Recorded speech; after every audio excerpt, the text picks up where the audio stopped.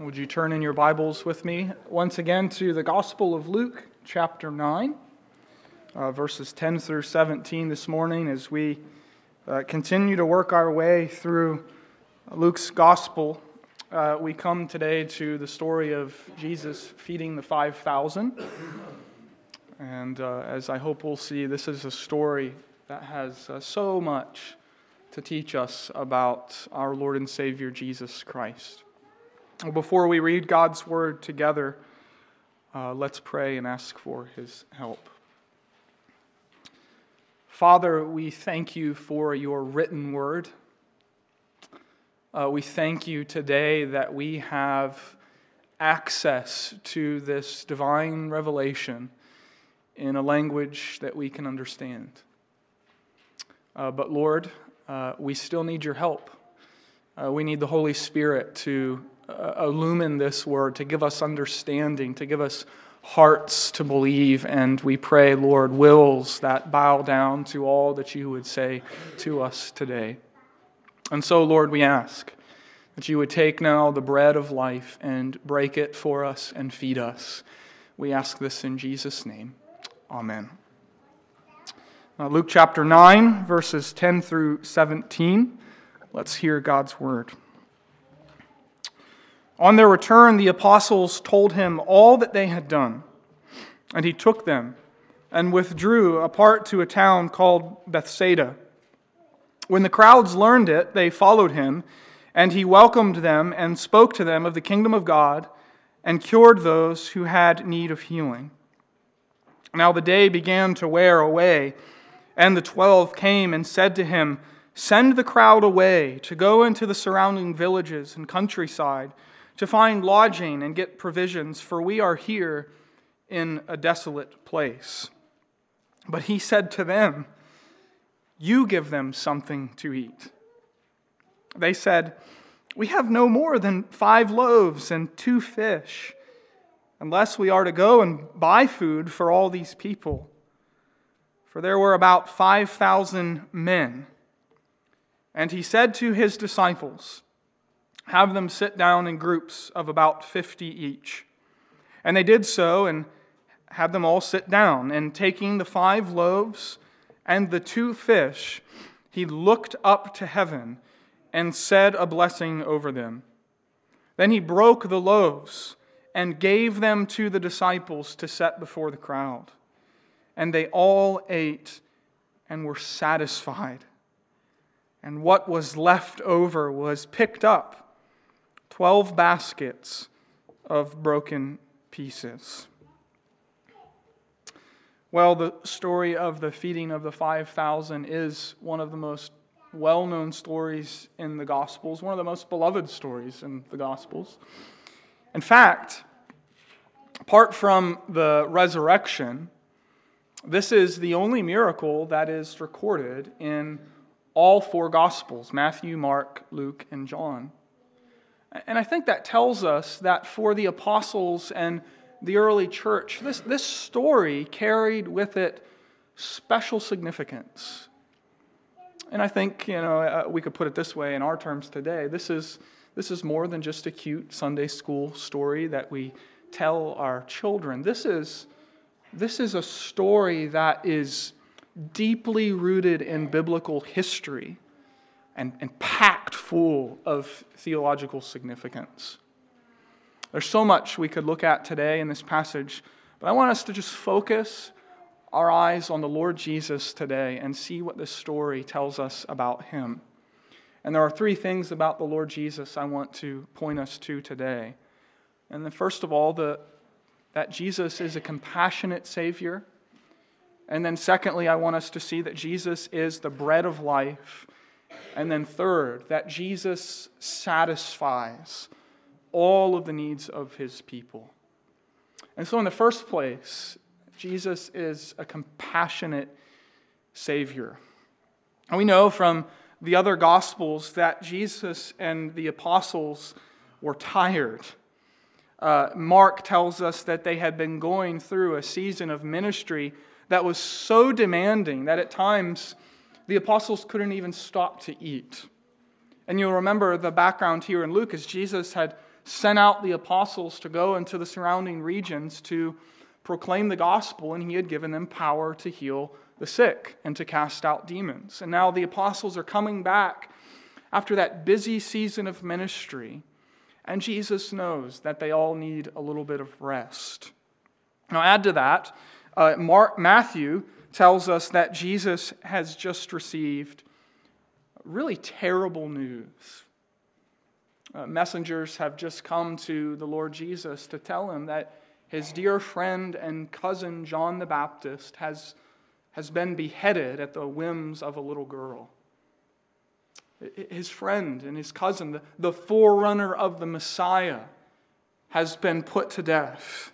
And so I think we can understand why Jesus wanted to take his 12 disciples and withdraw for a little while, to seek rest and reflect upon the loss of his dear friend. But as we read this story, when Jesus arrived in Bethsaida, the crowds learned his whereabouts and began to come to him, demanding his attention.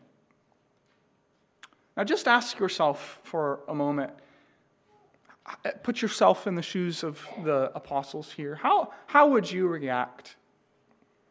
You know, you've been with the kids all day and you just need a break.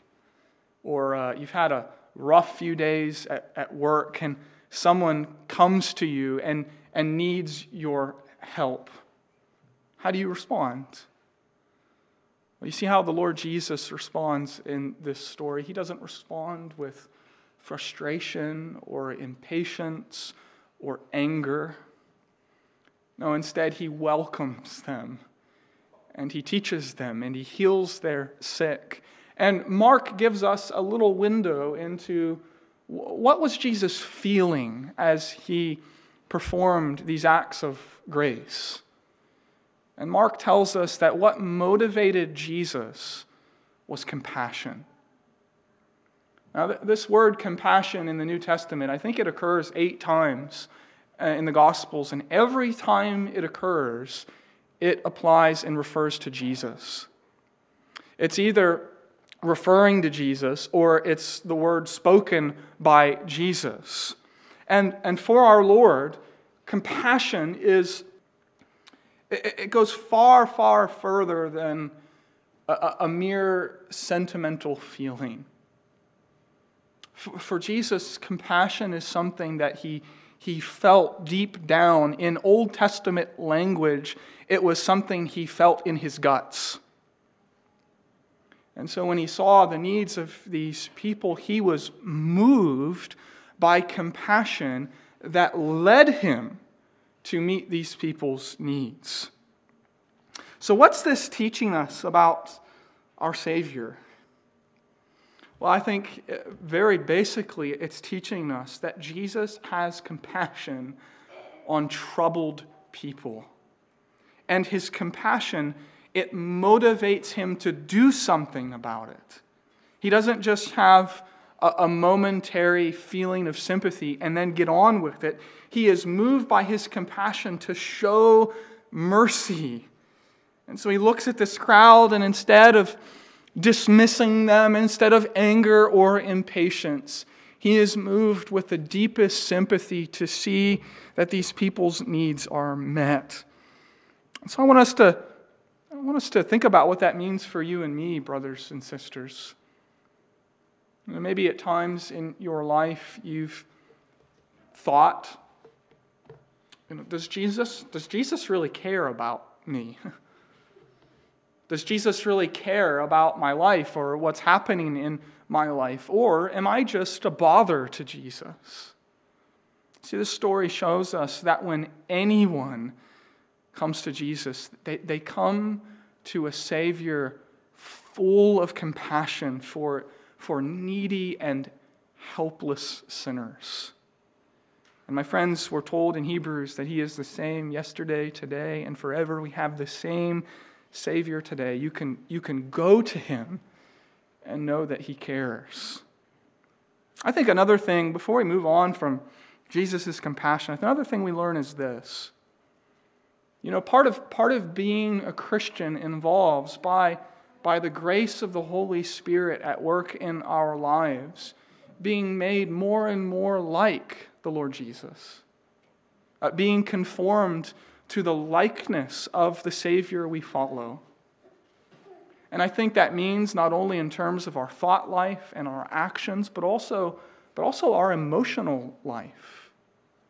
That the grace of God is powerful enough to reshape and reform the emotions of God's people. And so when we see needy and helpless people, instead of anger or impatience or just a dismissal, instead God's people are moved with compassion, and they want to seek to bring help in the help of the Lord, in the strength that the Lord Jesus provides. And so, my friends, let's remember that Jesus, when he was tired, exhausted, he considered the needs of others more important than his own. He had a heart for the needs of others. And needy people were not an inconvenience to him, but he was ready to give and to give and to give and to give. And this is the Savior that you and I have been called to follow. And part of following him, dear friends, means becoming more and more like him. And so we see a Savior full of compassion for needy people. And then secondly, this story, it teaches us that Jesus is the bread of life. Now, on the surface, this story, it's pretty straightforward. Jesus withdraws with his disciples to Bethsaida, which is along the northern shores of the Sea of Galilee. And we're told that this is a desolate place. Actually, the Greek word here that Luke uses is the word for desert or wilderness. And that'll have significance because Luke is connecting what takes place here in Bethsaida with something God did for his people all of the way back in the book of Exodus. But we'll come back to that in just a minute. Because this is a desolate place, his disciples grew concerned about, well, what are we going to do with this crowd? Where are they going to stay? And even more pressing, what are they going to eat? And so we're told as the day began to wear away, in verse 12, the disciples say to Jesus, "Send the crowd away to go into the surrounding villages and countryside to find lodging and get provisions, for we are in a desolate place." And this is one of those occasions where Jesus is full of surprises, isn't he? I mean, he says things that rock your world. He responds not by sending the crowd away, but by giving the disciples this startling command. He looks at them and he says, "You give them something to eat." And of course, the disciples are left scrambling. You know, all we have at our disposal is 5 loaves of bread and 2 fish. So maybe Jesus means that he wants us to break into the ministry fund and deplete the ministry funds. Basically, their response to Jesus is, "Lord, what you're asking for is impossible." And I think that's exactly the point. Jesus understood that was what he wanted them to understand. He was underlining their inability and his ability to care for these people. He wants his disciples to understand that they do not have what the people need, but he does. And they can't meet the people's needs in and of themselves, but he can. Nevertheless, the great reminder in this story is that Jesus is pleased then to include and use his disciples in order to feed these needy people. I think there's a great lesson there about ministry in the church and ministry as individual Christians as we seek to serve our Lord Jesus in and of ourselves.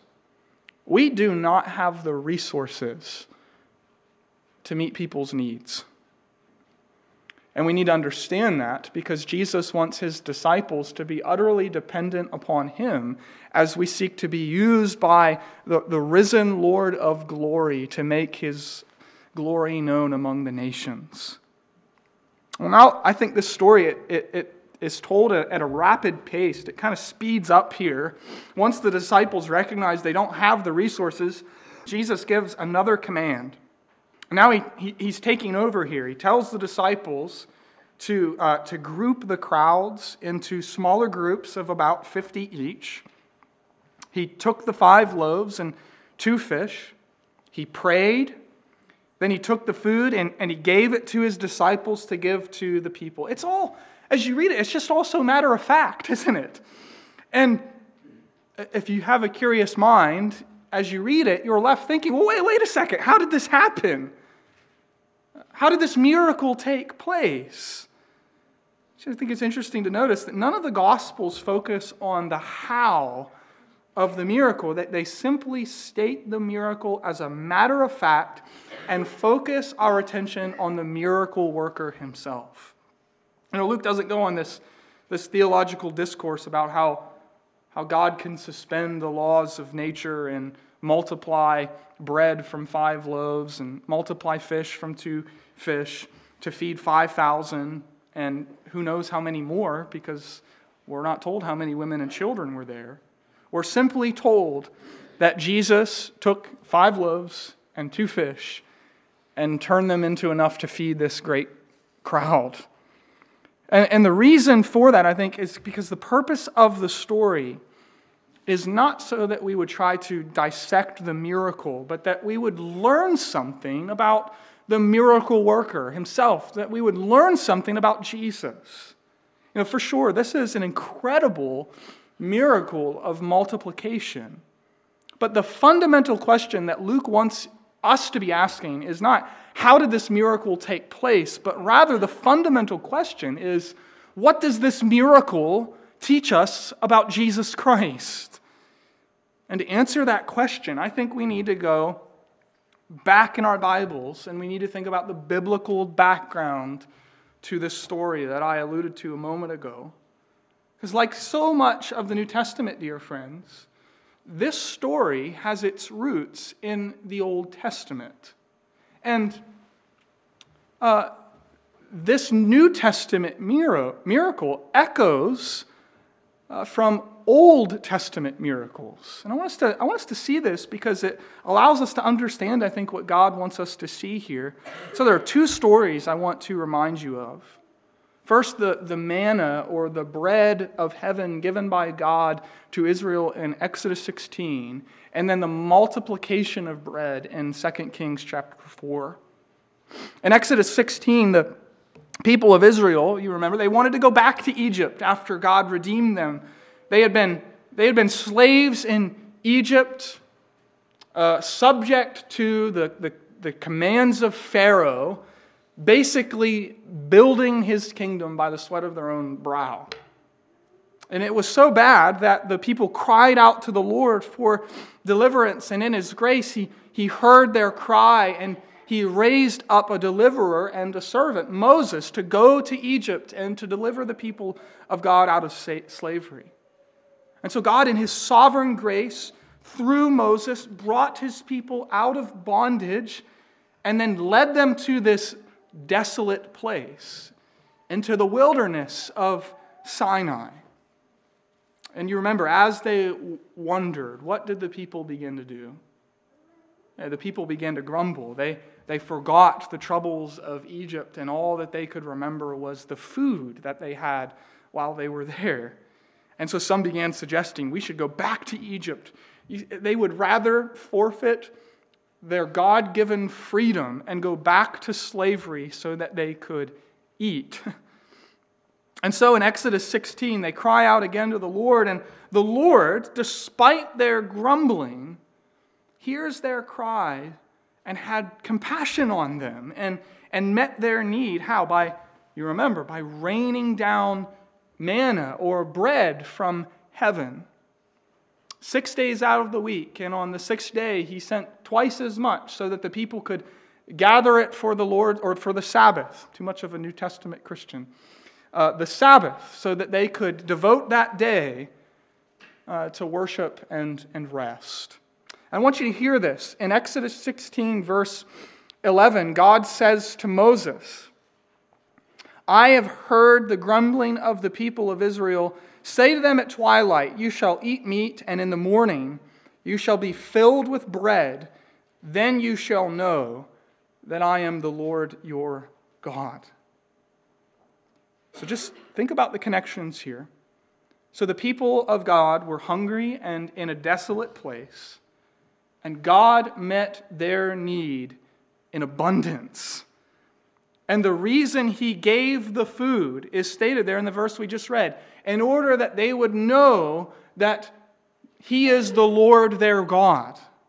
And in order that they would understand that He is their supplier and provider of everything they need. And then in 2 Kings 4, the prophet Elisha was used by God to multiply barley cakes to feed 100 men. And once again, we see God brings bread to His hungry people. And in 2 Kings 4, verse 43, we read this. Notice the parallel with Luke 9. Elisha says, give the bread to the men, that they may eat, for thus says the Lord, they shall eat and have some left. So set it before them, and they ate and had some left, according to the word of the Lord. So you see the significance of what is happening here in Luke chapter 9. Christ is providing food for God's people in a desolate place by multiplying bread. And Jesus, I think, is being presented in the Gospels as one who is greater than Moses, one who is greater than Elisha. In fact, that He is the Lord who cares for His people. But these miracles are not just about meeting physical needs and filling stomachs, as we see so clearly in the Gospels. Ultimately, this miracle told the people that God had sent His Son as the bread of life to give His people eternal life. This is how Jesus explains the meaning of all of this in John chapter 6. In verse 32, Jesus says, truly, truly, I say to you, it was not Moses who gave you the bread from heaven, but my Father gives you the true bread from heaven. For the bread of God is He who comes down from heaven and gives life to the world. I am the bread of life. Whoever comes to me shall not hunger, and whoever believes in me shall never thirst. For this is the will of my Father, that everyone who looks on the Son and believes in Him should have eternal life. In other words, the feeding of the 5,000, it was an object lesson meant to teach the people spiritual truths. God meets His people's needs by giving them the true bread of life. And Jesus makes this amazing declaration. He declares Himself to be the bread sent from heaven, so that whoever believes in Him and whoever feeds upon Him in faith has their sins forgiven and they are given eternal life. And so just think about this lesson between the physical bread and the spiritual lesson that Jesus is teaching His disciples. Physical bread means life. And just as we need bread for life, we need heavenly bread for eternal life. And if you go long enough without bread, what happens to you? You die. What happens to us if we go without the bread of heaven, the bread of life sent by the Father? We perish eternally. And so just as we need daily bread to sustain life, we're being taught here we need the bread of life from heaven. Moses couldn't provide that bread. Elisha couldn't provide that bread. But the Lord Jesus is that bread, sent by the Father to give His people eternal life. And so this miracle, it is teaching us at the core, my friends, that you and I need Jesus Christ. We need the bread of life. We need the bread sent down from heaven. We're not simply to look at this miracle and wonder at the miracle, but we are to look at the one who performed this miracle and say, I need him. I need the bread of life. I need the bread that only God can provide for my salvation. And so this story, it teaches us Jesus is a compassionate Savior and that Jesus is the bread of life. And then I also want us to see, it teaches us that Jesus fully satisfies. It's a beautiful verse. Look at verse 17 with me as this story concludes. They all ate and were satisfied. And what was left over was picked up 12 baskets of broken pieces. You know, this word satisfied, it means that their needs were met. Last week, I had the chance to spend a couple of days with Kelsey at her parents' house, and Kelsey's mom loves to feed people. And when you're there, you never go hungry. And there's always more to go around. You know, you're always satisfied, sometimes overly so. But that's what's being described here.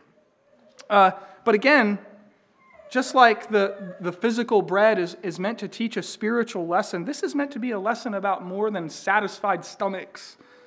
The point Luke is making is that Jesus always satisfies the needs of his people. It's about how the bread of life meets our every need. Jesus never, ever leaves his people wanting.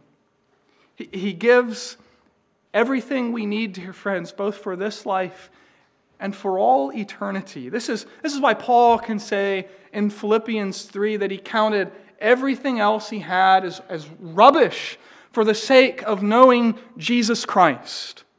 Because Paul came to understand that in the Lord Jesus Christ, he had everything he really needed. A righteousness not his own, but one that comes by faith in Jesus Christ, the power of new life and the hope of resurrection life one day. You see, you can spend your life, and this is the tragedy of so many lives. You can spend your life on that which cannot satisfy.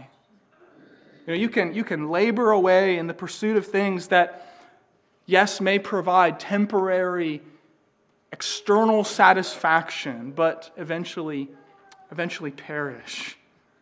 You can drink the cisterns of this world, but what will happen? You will thirst again. But this story is here, and it's telling us when you come to the Lord Jesus, you find a satisfaction that no one else and nothing else in this world can supply. And he welcomes us, all of us, to give up on the broken cisterns and find Christ to be our all in all. And so I want to ask all of us a question today. And the question is this: where are you looking for satisfaction in your life today? You know, are you going to the cisterns of this world? Are you expending your life on that which ultimately cannot satisfy your real needs, your eternal needs? You see, this story, it calls us to go to Jesus Christ and be satisfied in him alone, to see that Jesus is our life, to see that Jesus is our hope, to see that Jesus is our source of salvation and eternal life. J.C. Ryle says about this passage that the heart of man can never be satisfied with the things of this world. It is always empty, hungry, thirsty, dissatisfied, till it comes to Christ. You see, but the person who does come to Christ, will have a never-ending supply of divine provision. We're meant to see in this story that you will never, ever exhaust the provision of God in the person of Jesus Christ. And I think that's why this story tells us about leftovers. You notice that's how the story ends. Jesus did not skimp on his provision for these people. He satisfied their needs, and there are 12 baskets of bread left over, one for each apostle. You see what Jesus is teaching his people. It's another object lesson that God's provision in Christ, it is extravagant. It is inexhaustible. There is an abundance of grace provided in the bread of life that you and I can never exhaust. And so the story, it is about a compassionate Savior who is the bread of life that we need for eternal life and the satisfaction of our souls. But again, there are people in this world, just as there were many in this crowd, and perhaps some of you here today who are seeking satisfaction apart from fellowship with Jesus Christ. And one of the most tragic things, dear friends, you'll ever witness in this world is a person who lives their entire life pursuing things that ultimately cannot satisfy. And as the years roll on, and as their bodies begin to decay, the things that they looked to for satisfaction, the vanity of those things becomes so abundantly clear. And only as you feed on the bread of life will you have satisfaction that endures for all eternity. That is why Jesus says in John chapter 6, verse 27, "Do not work for the food that perishes, but for the food that endures to eternal life, which the Son of Man will give to you." And then later in that same chapter, Jesus defines what the bread of life is. Jesus says it is his own flesh. And then he makes this startling statement that unless you drink of his blood and eat of his body, you have no life in you. That unless you partake of the Lord Jesus Christ and you come to him by faith, you do not have eternal life, is what Jesus is saying there.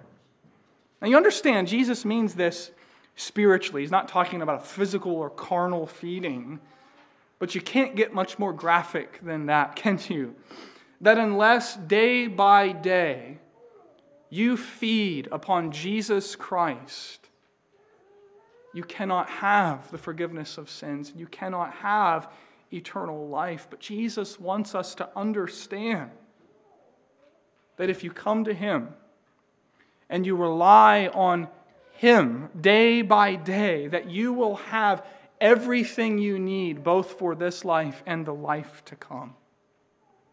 And so as we think about the story of the feeding of the 5,000, my friends, we see that Jesus is the bread of life who has given his own flesh for us. He died on the cross in order that we might have eternal life. And when we go to him, when we become one with him, when we are united to him by faith, all of our needs are met by God's bountiful provision in our compassionate Savior.